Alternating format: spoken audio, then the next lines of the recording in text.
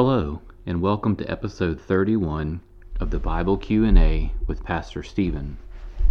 My name is Stephen Pace, and I'm the senior pastor at Decatur Bible Church in Decatur, Michigan. This podcast attempts to answer Bible questions in a clear but thorough manner. If you would like to have a Bible question considered for a future episode, you can email me your question to pastorstevendbc@gmail.com. Again, you can email me your question to pastorstevendbc@gmail.com. In this episode, we'll be looking at the Ascension of Jesus. This is in fact part 2. If you would like to, part 1 is in the previous episode, which is episode 30. Now, in part 1, if you haven't listened to it, I would encourage you to go back and listen to it. On it, we cover 3 particular questions. When and where did the ascension occur? And then we looked at how did Jesus return to the Father? Was it immediate, or was it gradually an ascent into heaven? But then third and final, we looked at what was the promise given on that particular day. So I would encourage you to go back and listen to it if you have not. But go ahead and grab your Bibles and we'll get started on part 2. Now, for our first question for this episode, are there any references to the ascension in the Old Testament by Jesus himself or the remaining New Testament writings? Now, what we see is in the Old Testament, there are 2 references to the ascension. Now, again, when we read these and think about these are, of course, forward-looking. They're looking to the coming of the Messiah. And there are 2 in particular that are mentioned. Now, we will not turn for the first one, but we will look at the second one. The first reference to the ascension that would occur by the Messiah is in Psalm 68 in verse 18. Again, that's Psalm 68 in verse 18, and that is in fact quoted by Paul in Ephesians 4:8. In other words, he references that psalm there. I do want us to turn, though, to Psalm 110. Psalm 110, and we'll be looking at verse 1, and we'll see the reference to the ascension. Now, of course, we need to be careful with this in the sense of that these are, again, forward-looking. They're looking at the Messiah, and so when we look back on them now, we can see them more clearly. But you'll notice this is a Psalm of David, Psalm 110, and the Lord himself, Yahweh, is giving dominion to the king. And of course, this has references and allusions to the Davidic covenant. But you'll see in Psalm 110 in verse 1, it says, "The Lord says to my Lord, sit at my right hand until I make your enemies a footstool for your feet." Now, this is actually, in fact, quoted, referenced, in other words, in the book of Acts, chapter 2, verses 34 through 35. So let me say that again. This Psalm 110 in verse 1 is actually referenced, quoted, in Acts chapter 2, verses 34 through 35. And this is Peter's great sermon, and he references this very thing. And of course, just by a brief look at it, in Acts chapter 2, verse 34, Peter says, "For it was not David who ascended into heaven, but he himself says," and then he quotes what I just read. So in terms of the Old Testament, there's 2 references. They're both used in the New Testament. In other words, they're referenced. And again, that's Psalm 68, verse 18, as well as Psalm 110 and verse 1. Now, in terms of Jesus himself, there actually are quite a few of these references. We will not look at all of them, but I will give them to you from the Gospel of John, The first one we'll look at is John 7:33. So again, John chapter 7 and verse 33. Now again, if you just look at it chronologically, this is during the earthly ministry period of Jesus. And Jesus says, "Therefore, for a little while longer I am with you, then I will go to him who sent me."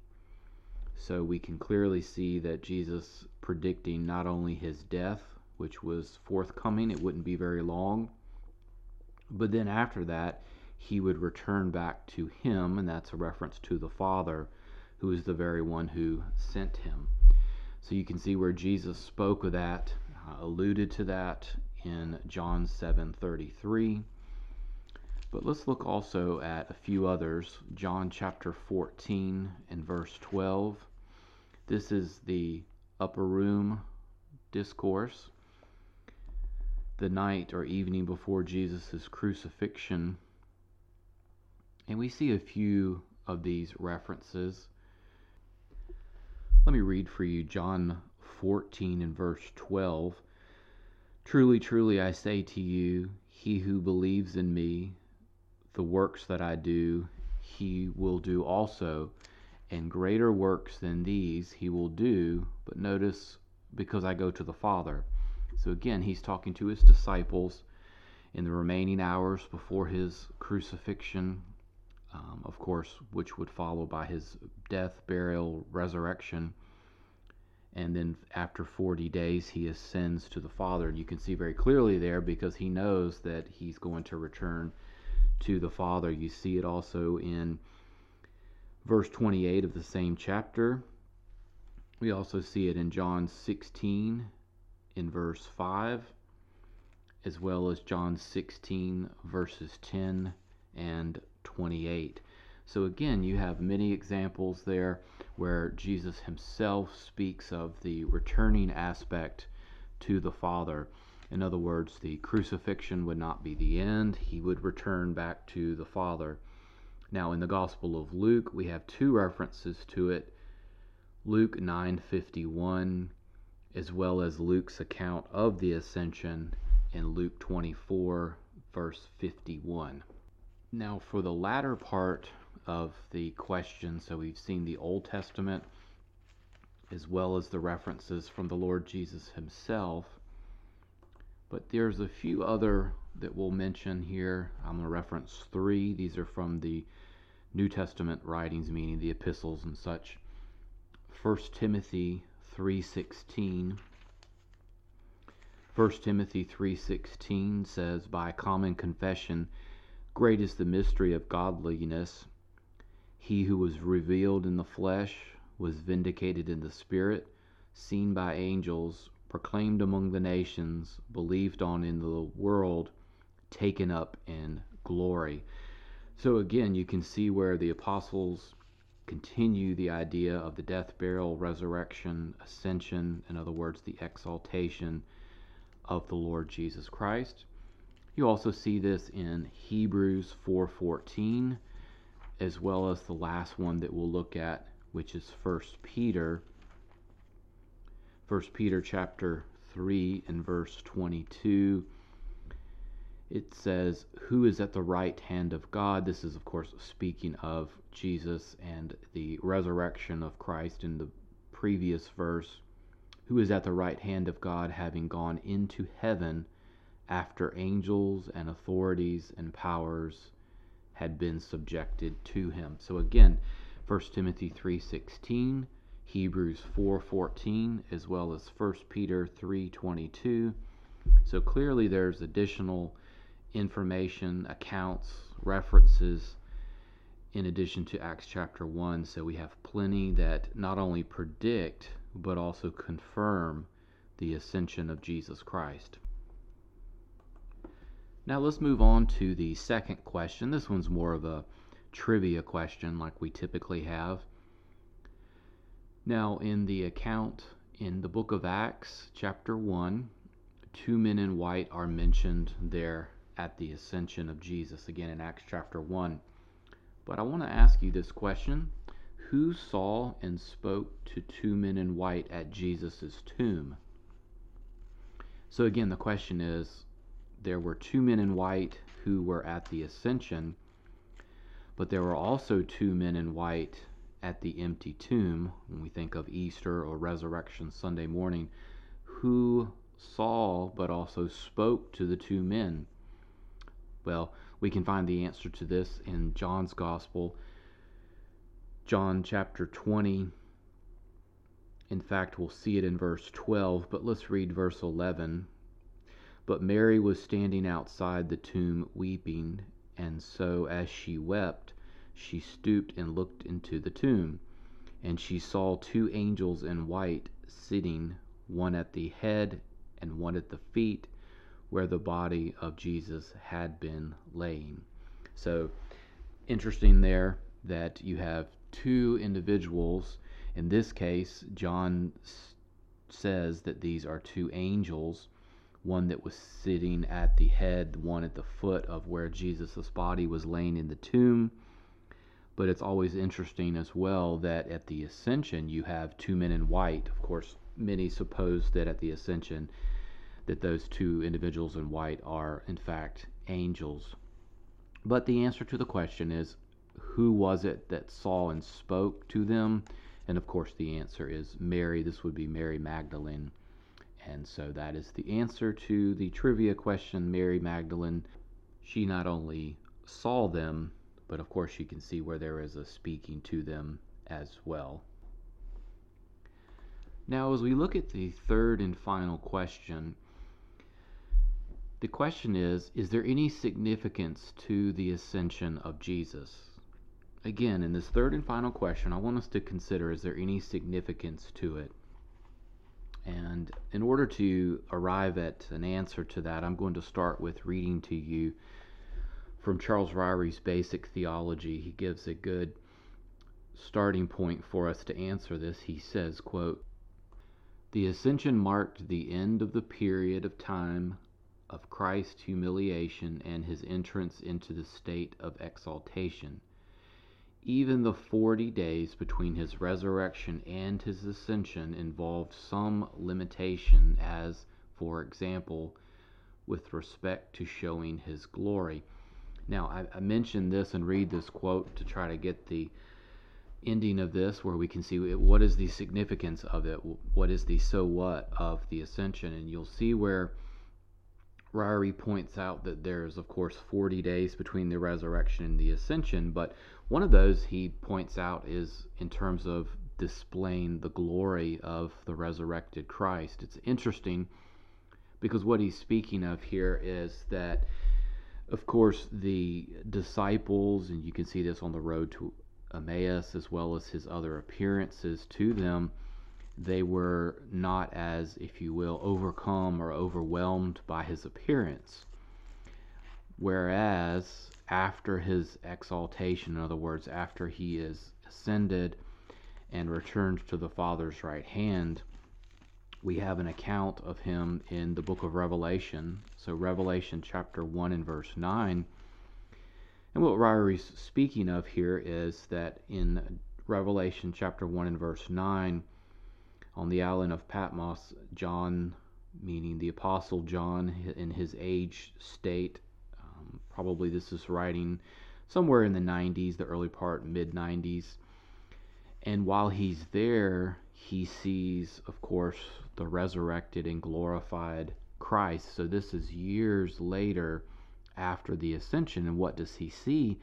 Well, if you look in Revelation chapter 1 and verse 9 through 11, you sort of see that backdrop. But then it says in verse 12, "Then I turned to see the voice that was speaking." And then he goes through this litany of descriptions. He describes him as the Son of Man clothed in a robe. Of course, that speaking of his priesthood.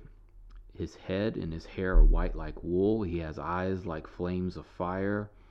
His feet are like burnished bronze, and his voice is like the sound of many waters. But notice verse 17. "When I saw him, I fell at his feet like a dead man. It's interesting what Ryrie is pointing out is one of the things that you'll see is that after the resurrection and during the 40 days, Jesus clearly has a unique body. He has been changed to some degree, but by the time you get to Revelation chapter 1 and his appearance there to the Apostle John, we'll say approximate 60 years later, he's in this exalted, just absolute glorious state, and John is completely overwhelmed, whereas during the appearances during 40 days, the reaction of the disciples, and you can see that at the end of John's gospel, isn't quite as overwhelming in terms of just his display of his glory. In other words, the way he's described. So interesting to see that, and I think Ryrie's point is correct in pointing out the just differences. So what you have is in Jesus' exaltation, in other words, when he's seated at the Father's right hand, he's in this magisterial state, beyond words probably, as John tries to describe it later in Revelation chapter 1. But one of the things about what is the significance of it, well, there's a few things. One is that Jesus, of course, he fulfills Scripture, but currently he continues his service. And at first we might be thinking, well, what does that mean? Well, Jesus is right now seated at the Father's right hand, and he continues to serve as the head of the body, meaning the head of the church. He's also in his present session as the great high priest. You see that, for example, so much in the book of Hebrews. He's our sympathetic great high priest, and he's, of course, crowned with great glory and, of course, honor, much like what John described in this just magisterial display of glory. But then, so not only is he the head of the body now, the church, he's also our great high priest. He's also our advocate. And what does he do as our advocate? So Jesus hasn't ceased, if you will, serving and ministering and caring for his people. And that's really what I want us to take away. On the one hand, of course, we see that there is obviously some sort of change visibly to him from those 40 days appearances to what the Apostle John sees on the island of Patmos. But perhaps the other thing is to remember what he is currently doing for us. And again, he serves as our advocate. In Romans 8:34, and I'll read actually beginning in verse 33, I think it might flow a little better. It says, "Who will bring a charge against God's elect? God is the one who justifies." Verse 34, "Who is the one who condemns? Jesus Christ is he who died, yes, rather, who was raised, who is at the right hand of God, but notice, who also intercedes for us." So one of the things to remember is that Jesus not only is the head of the church, he's our great high priest. We can go before the throne of grace, but he also is our advocate. He intercedes for us, and there's so many things related to that. So as we conclude this overview, these two parts, as we look at the ascension, the question would be, of course, is there any significance to it? Or so what? What is the significance of the ascension? Well, clearly the ascension was significant for many reasons.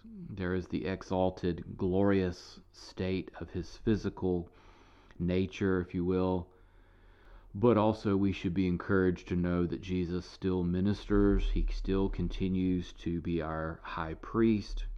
He continues to advocate for us, and he will continue to do so until he comes.